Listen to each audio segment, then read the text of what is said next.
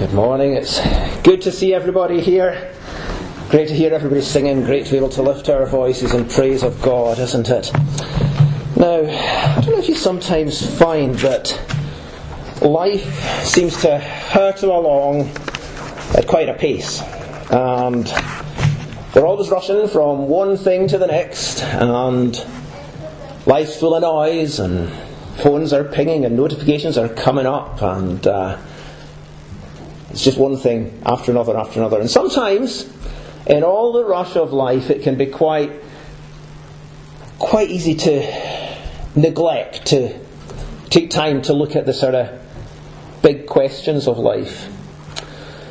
And sometimes it is important just to get some time when you can step back a bit. We switch off the phone or silence the notifications.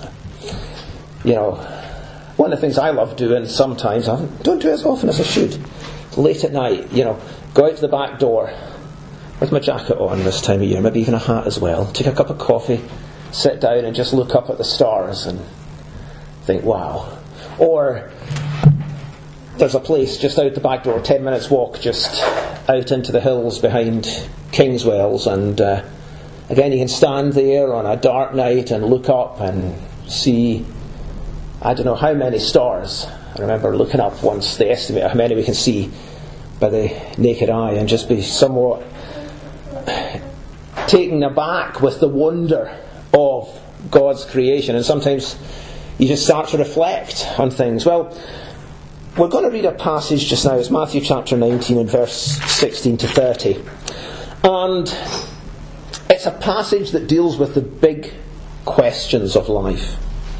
See if you can spot the questions as we go through. We're going to focus on 3 questions this morning as we look at these big questions. See if you can spot them as we read from Matthew 19 and verse 16. And behold, a man came up to the Lord Jesus, saying, "Teacher, what good deed must I do to have eternal life?" And he said to him, "Why do you ask me about what is good? There is only one who is good. If you would enter life, keep the commandments." He said to him, "Which ones?" And Jesus said, "You shall not murder. You shall not commit adultery. You shall not steal. You shall not bear false witness. Honour your father and mother. And you shall love your neighbour as yourself." The young man said to him, "All these I have kept. What do I still lack?" Jesus said to him, "If you would be perfect, go, sell what you possess and give to the poor, and you will have treasure in heaven. And come, follow me." When the young man heard this, he went away sorrowful, for he had great possessions. And Jesus said to his disciples, "Truly I say to you, only with difficulty will a rich person enter the kingdom of heaven. Again I tell you, it is easier for a camel to go through the eye of a needle than for a rich person to enter the kingdom of God." When the disciples heard this, they were greatly astonished, saying, "Who then can be saved?"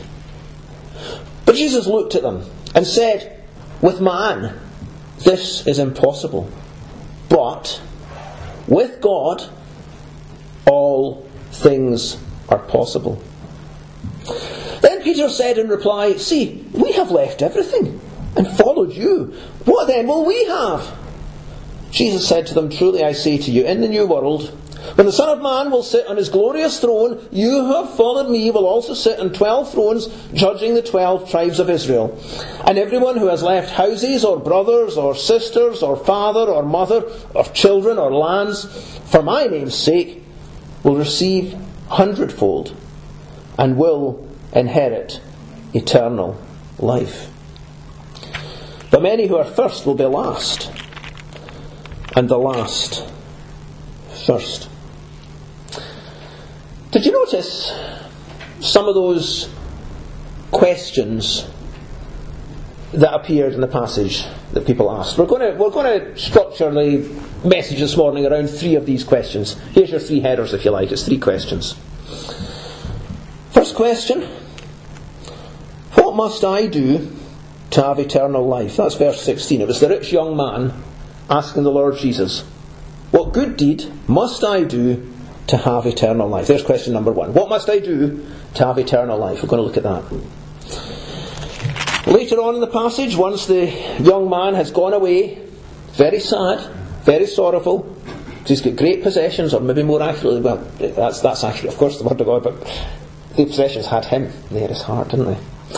And the man goes away, and the disciples say, well, who then can be saved? That's verse 25. There's our second question. So what must I do to have eternal life? Who then can be saved? The disciples asked that second question. And then the third question, further down the passage, what then will we have? That was Peter, one of the disciples, saying, look, we've left everything and followed you. We've followed the Lord Jesus. What then will we have? And Peter asked that question of the Lord Jesus. So here's our 3 questions. They were all asked to the Lord Jesus. First one by the rich young man, what must I do to have eternal life? Second question, who then can be saved? Third question, what then will we have? We're going to look at those 3 questions. We're going to learn some lessons from them. We're going to learn what they mean to us. Now, if we had done a little flashback, we would have seen that just before this we've read about children being brought to the Lord Jesus. And we've read that the disciples wanted to turn them away, but the Lord Jesus said, no, let the little children come to me and do not hinder them, for to such belongs the kingdom of heaven. And he laid his hands on them and went away. So he's welcomed the children. And now a rich young man who was a ruler, a religious leader of some sort, he comes up to the Lord Jesus with his question, what must I do to have eternal life? And this rich young man, he's eager, isn't he? He comes up, in fact, if we had read some of the other accounts that we read about this episode in Mark and Luke as well, and he comes running, so he's eager, and he's respectful. He kneels down, we learn from one of the other accounts, and he addresses the Lord Jesus respectfully. He says, teacher. And he's clearly a religious man. It's a religious man, some sort of position of leadership in religious circles.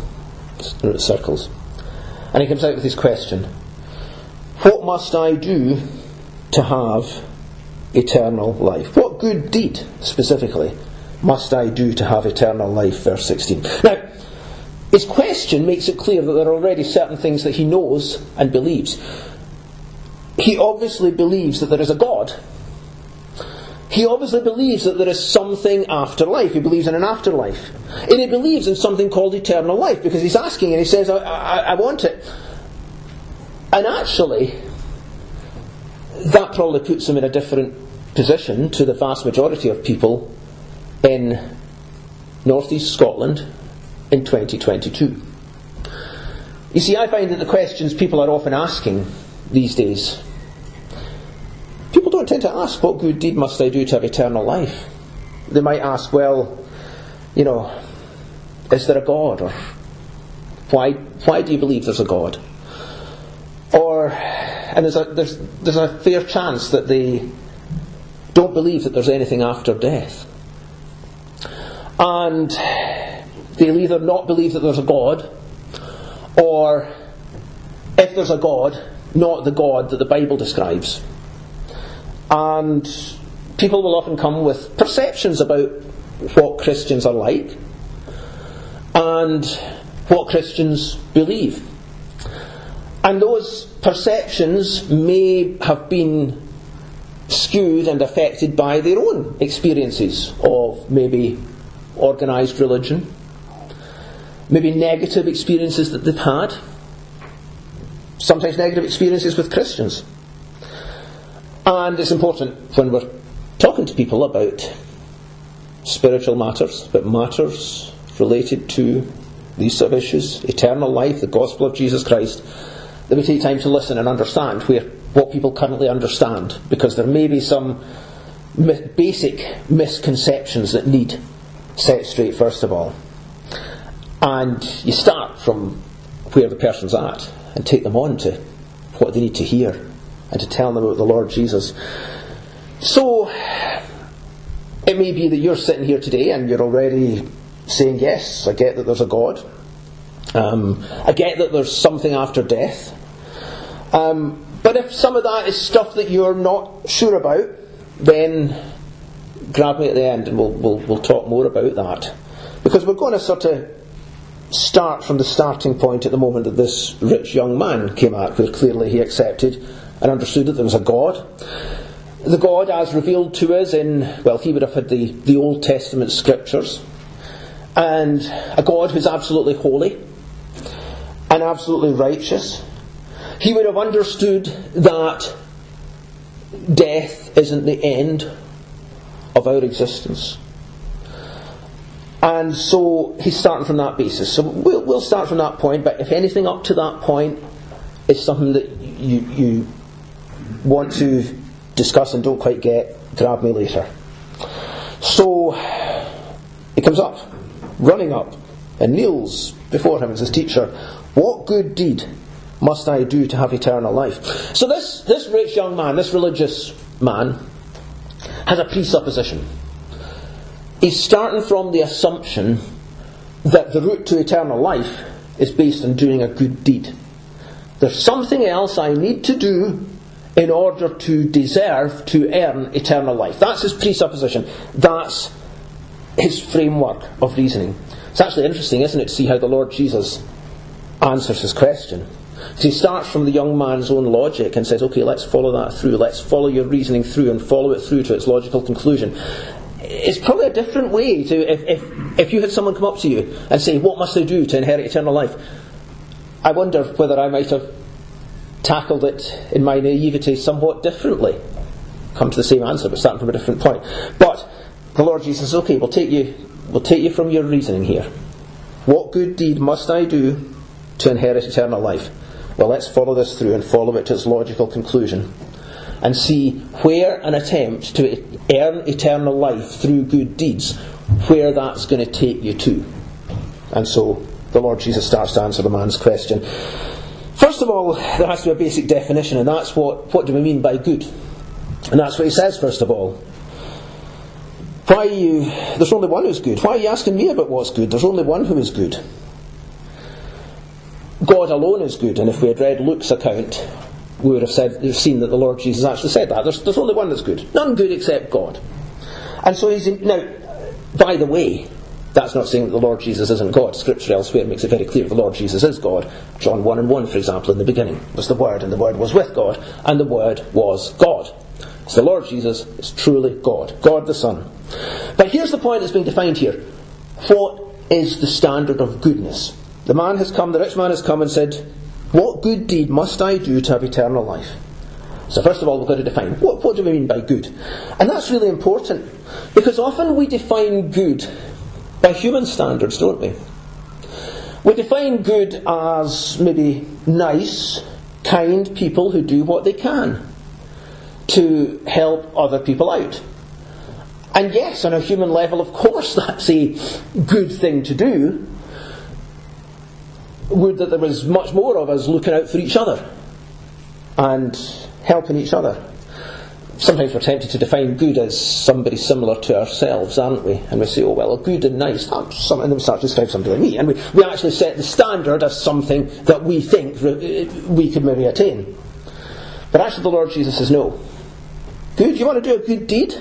A good deed to enter eternal life? Well, let's define good. Good is defined by God. And so he takes this man and says, right, I'm going to stand you in front of the mirror of God's standards, God's commandments.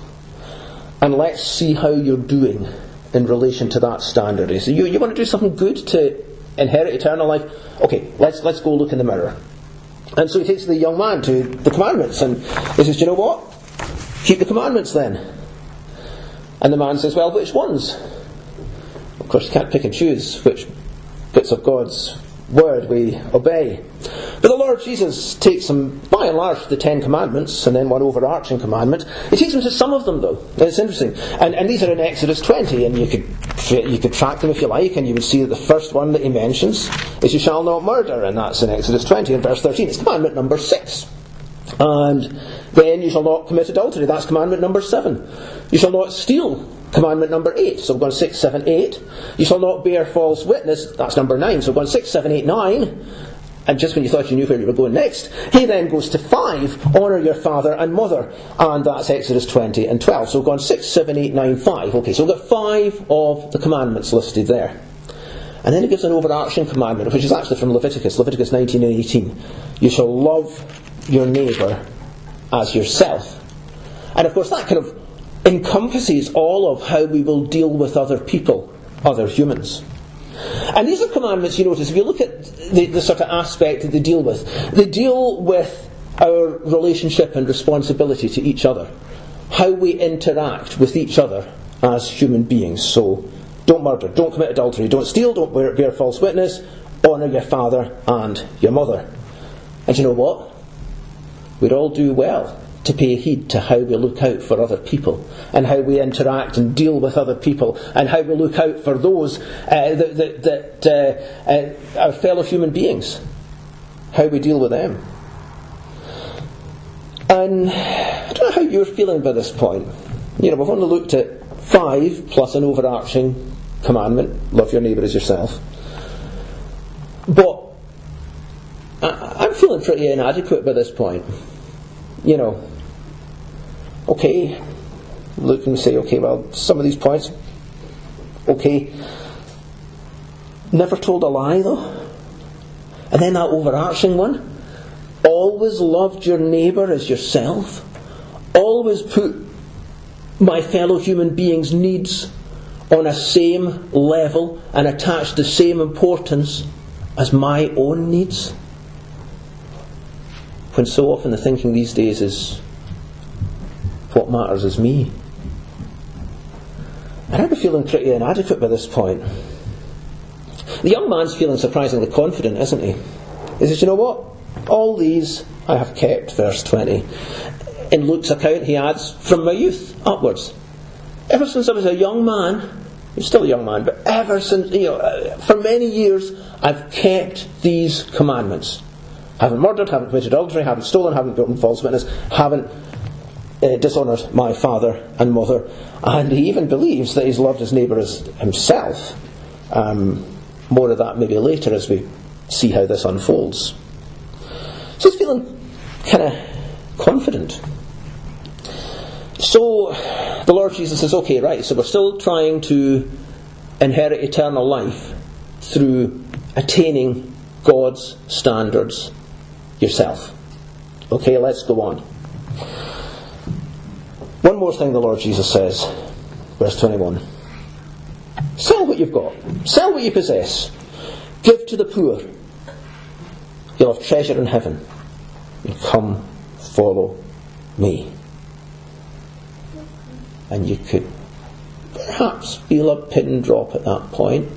I can imagining the conversation. And suddenly the man realises that actually there's a problem here. He's got lots and lots and lots of stuff.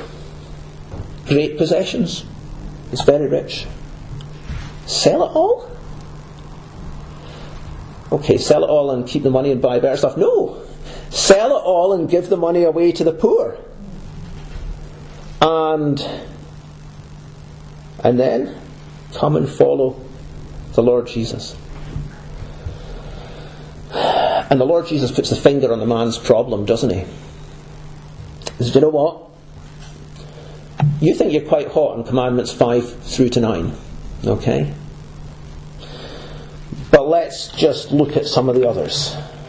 And it's kind of like he doesn't quite have to spell it out. But it's back to commandment number 1. And says, you know what? No other gods before me. God has to be number 1. And suddenly we see that for this man, God is not number 1. He's, on his own account, pretty decent at treating his fellow human being decently. But put God number 1. You see, for this man, what he had, his riches, his possessions, were number 1. And we never got as far as number 10, did we? You shall not covet. Whoa, and there was a problem for the man, wasn't there? And sell all your stuff and give it to the poor? Give money to the poor? Whoa, actually, maybe he was a little bit bold with his assertion that he had always loved his neighbour as himself. If he did, what would his reaction have been to selling all his stuff and giving his money to the poor? And the Lord Jesus has put his finger on the problem, and the man goes away sad. He's got lots of stuff, and in his heart those possessions have got him, and those possessions are his number one. They're his idol, if you like. They're his God, if you like.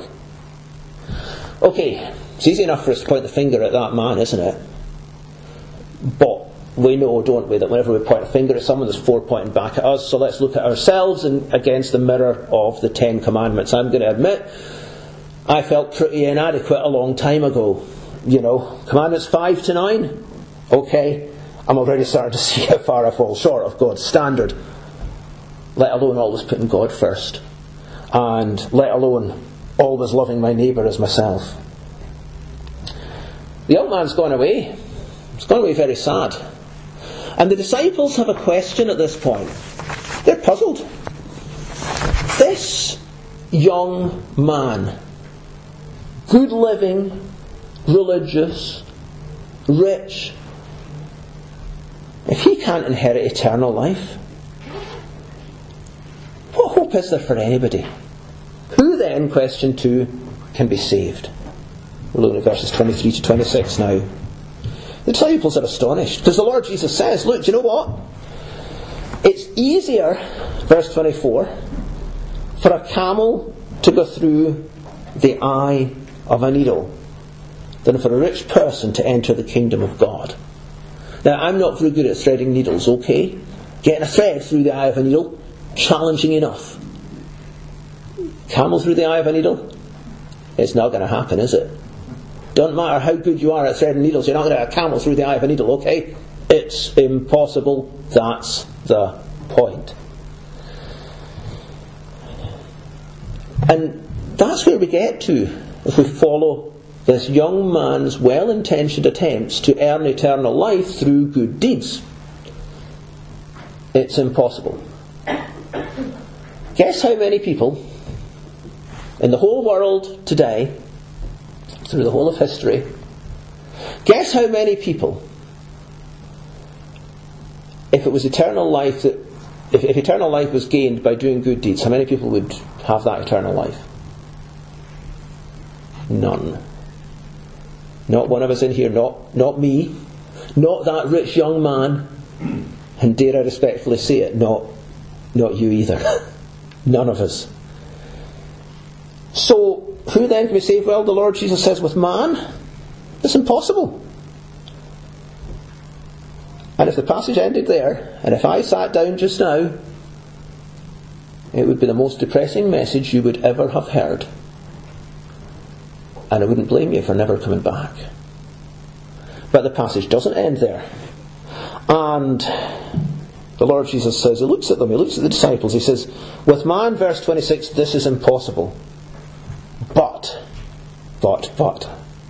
and there's hope. But with God, all things are possible. Do you know what is wonderful? Follow this through in your Bible later if you want. If you want a little bit of an exercise to do this afternoon, look and see which Bible passages you can find which have got the little phrase, but God. But God. It's lovely to look at some of them. I'm going to give you 2 just now. Here's your starter, okay? Because this is where the Lord Jesus brings them to. With man it's impossible, but with God all things are possible. But God. Let me read you one from Romans chapter 5, verses 6 to 8, and here's what it says. For while we were still weak, at the right time Christ died for the ungodly. For one will scarcely die for a righteous person, though perhaps for a good person one would dare even to die. Here it is. But God shows his love for us in that while we were still sinners, Christ died for us. Here's the but God. Isn't this wonderful? We've just seen a picture of utter hopelessness. With man, this is impossible. Give up, go home, you're wasting your time. But God shows His love for us, and that while we were still sinners, Christ died for us. And against that backdrop of utter hopelessness in our sinful condition, against that backdrop, God's love bursts onto the scene. And isn't it wonderful that this message of the Bible is a message of God's love for us? But God shows His love for us, and that while we were still sinners, Christ died for us. He died for the ungodly. He who is the perfect Son of God, He who was talking to this rich young man, was going to go to that cross at Calvary. That's where He went. He'd never done anything wrong. He was the only perfect man who ever lived. He was the only one who could have looked into the mirror of those commandments, and truly everyone could have said, and did say when they scrutinised his life, they found no fault in this man. And He didn't need to die for Himself. Nothing He had done wrong. But God shows His love for us, and that while we were still sinners, Christ died for us. Here's another but God. It's Ephesians chapter 2 and verses 1 to 5. And here's what it says. I love this one too. And you were dead in the trespasses and sins in which you once walked, following the course of this world, following the prince of the power of the air, the spirit that is now at work in the sons of disobedience, among whom we all once lived in the passions of our flesh, carrying out the desires of the body and the mind, and were by nature children of wrath, like the rest of mankind. But God,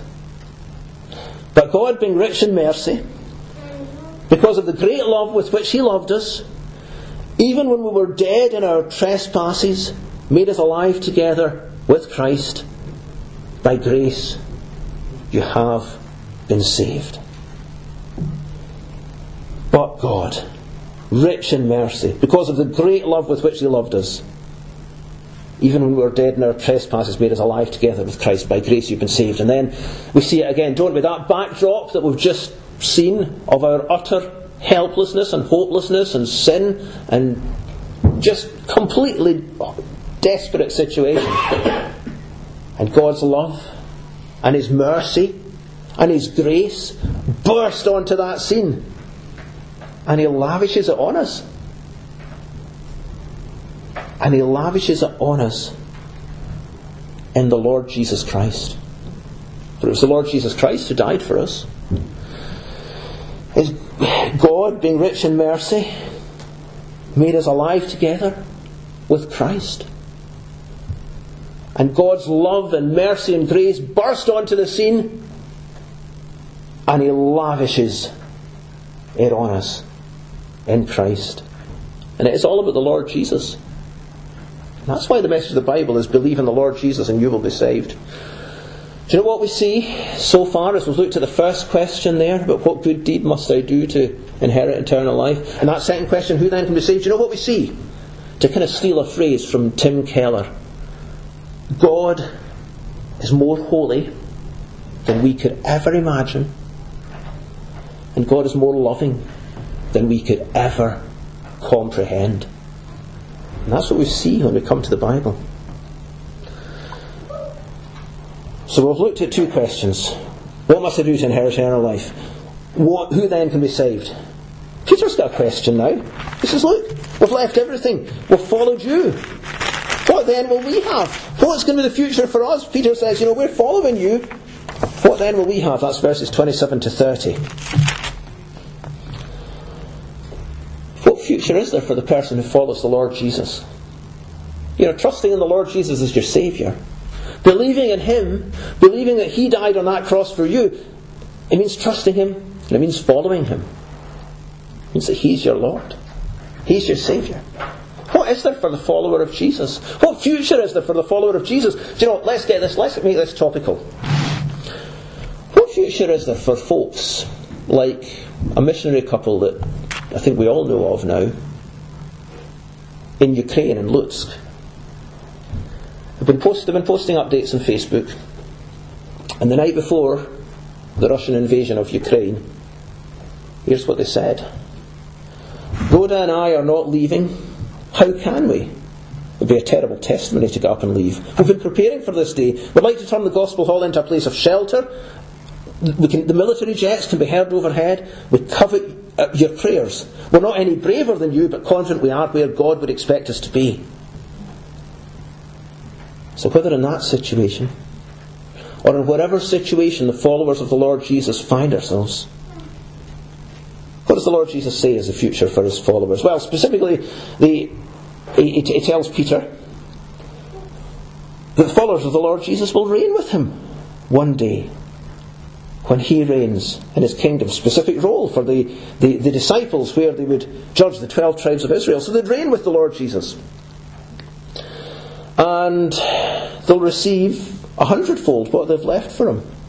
Anyone has left houses, brothers, sisters, father, mother, children, lands, for my name's sake will receive 100-fold. And they'll inherit eternal life. Eternal life. Knowing the Lord Jesus and being with him forever. Do you know what is a wonderful thing to do? There's some dreadful things going on in the world. And there's many people suffering personally. And we don't dismiss that for a moment. There are awful things going on right now. Do you know what comfort, I don't say it glibly, but what comfort followers of the Lord Jesus, believers in the Lord Jesus can take? This isn't where the story ends. This is not the end of the story. You see, for the follower of the Lord Jesus, there's eternal life. I'm going to flip towards the end of the story here. It's not really the end of the story, because the story never ends, but Revelation 21 tells us this. Behold, the dwelling place of God is with man, it's verse 3. He will dwell with them, and they will be his people, and God himself will be with them as their God. He will wipe away every tear from their eyes. Death shall be no more. Neither shall there be mourning, nor crying, nor pain any more, for the former things have passed away. And he who was seated on the throne said, Behold, I'm making all things new. And do you know what?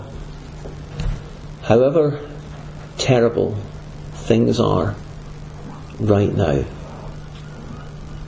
for the believer, this is not the end of the story. For the believer in the Lord Jesus, there's hope, there's eternal life. You know, I heard a song last night that I've never heard before. I was actually driving in here. About 10:30 at night, I thought, I've not taken the bread out of the freezer for the breaking of bread service. So I thought, better go in and get the bread out of the freezer, or we'll all be eating frozen bread. So you're pleased to know that was sorted, and I was driving back about 10:30, just after 10:30. A song came on the radio that I'd never heard before. It's called Until You Do. It's by a group called St Aldate's Worship, from St Aldate's Church in Oxford. And that song, wow, the words just spoke to my heart. Here's what the words said. Through every trial, through every fear, through every tear we can't conceal, God, we look to you. Through every storm, through every pain, through every grief we can't explain, God, we look to you. You became a man of sorrows that we might know joy. You have treasured every teardrop and said that you'd restore. You will not forget your people. You'll make all things new. Until you do, we choose to trust in you. Until you do, we choose to worship you. You are our hope, you are our strength, you are the anchor in the depths. God, we look to you. You will return, you will sustain, you will bring joy we can't contain. Come, Lord Jesus, come. You know, we look at a passage like this. It starts utterly hopeless, doesn't it? If we think we're going to earn eternal life through good deeds. It ends with hope that's greater than we can possibly imagine. For if you abandon hope of trying to earn eternal life and trust in the Lord Jesus, trust in Him alone, God's more holy than we can ever imagine, more loving than we can ever comprehend, and the future He's got for His followers, for the believers in the Lord Jesus, is more amazing than we can ever imagine. Do you know, if you don't know the Lord Jesus as your Saviour, grab me at the end. If there's anything that I've said that doesn't make sense, if there's anything you just want me to point in the right direction about, I'll just lurk in the foyer. Grab me at the end and we'll chat. You know, these are the big questions of life. Eternal life. And God offers it to everyone who'll trust in the Lord Jesus. Let's pray. Our Father, we thank You for Your amazing love. You're holier than we can comprehend. We're more sinful than we really can grasp. But Your love is beyond really what we can take in. Thank You for the Lord Jesus. Pray for everybody here, whatever they're going through. Pray that they'll know the wonderful, blessed hope of knowing that this isn't the end of the story. Pray that they'll know the wonderful joy of knowing the Lord Jesus as their Saviour. And we ask this in His name. Amen.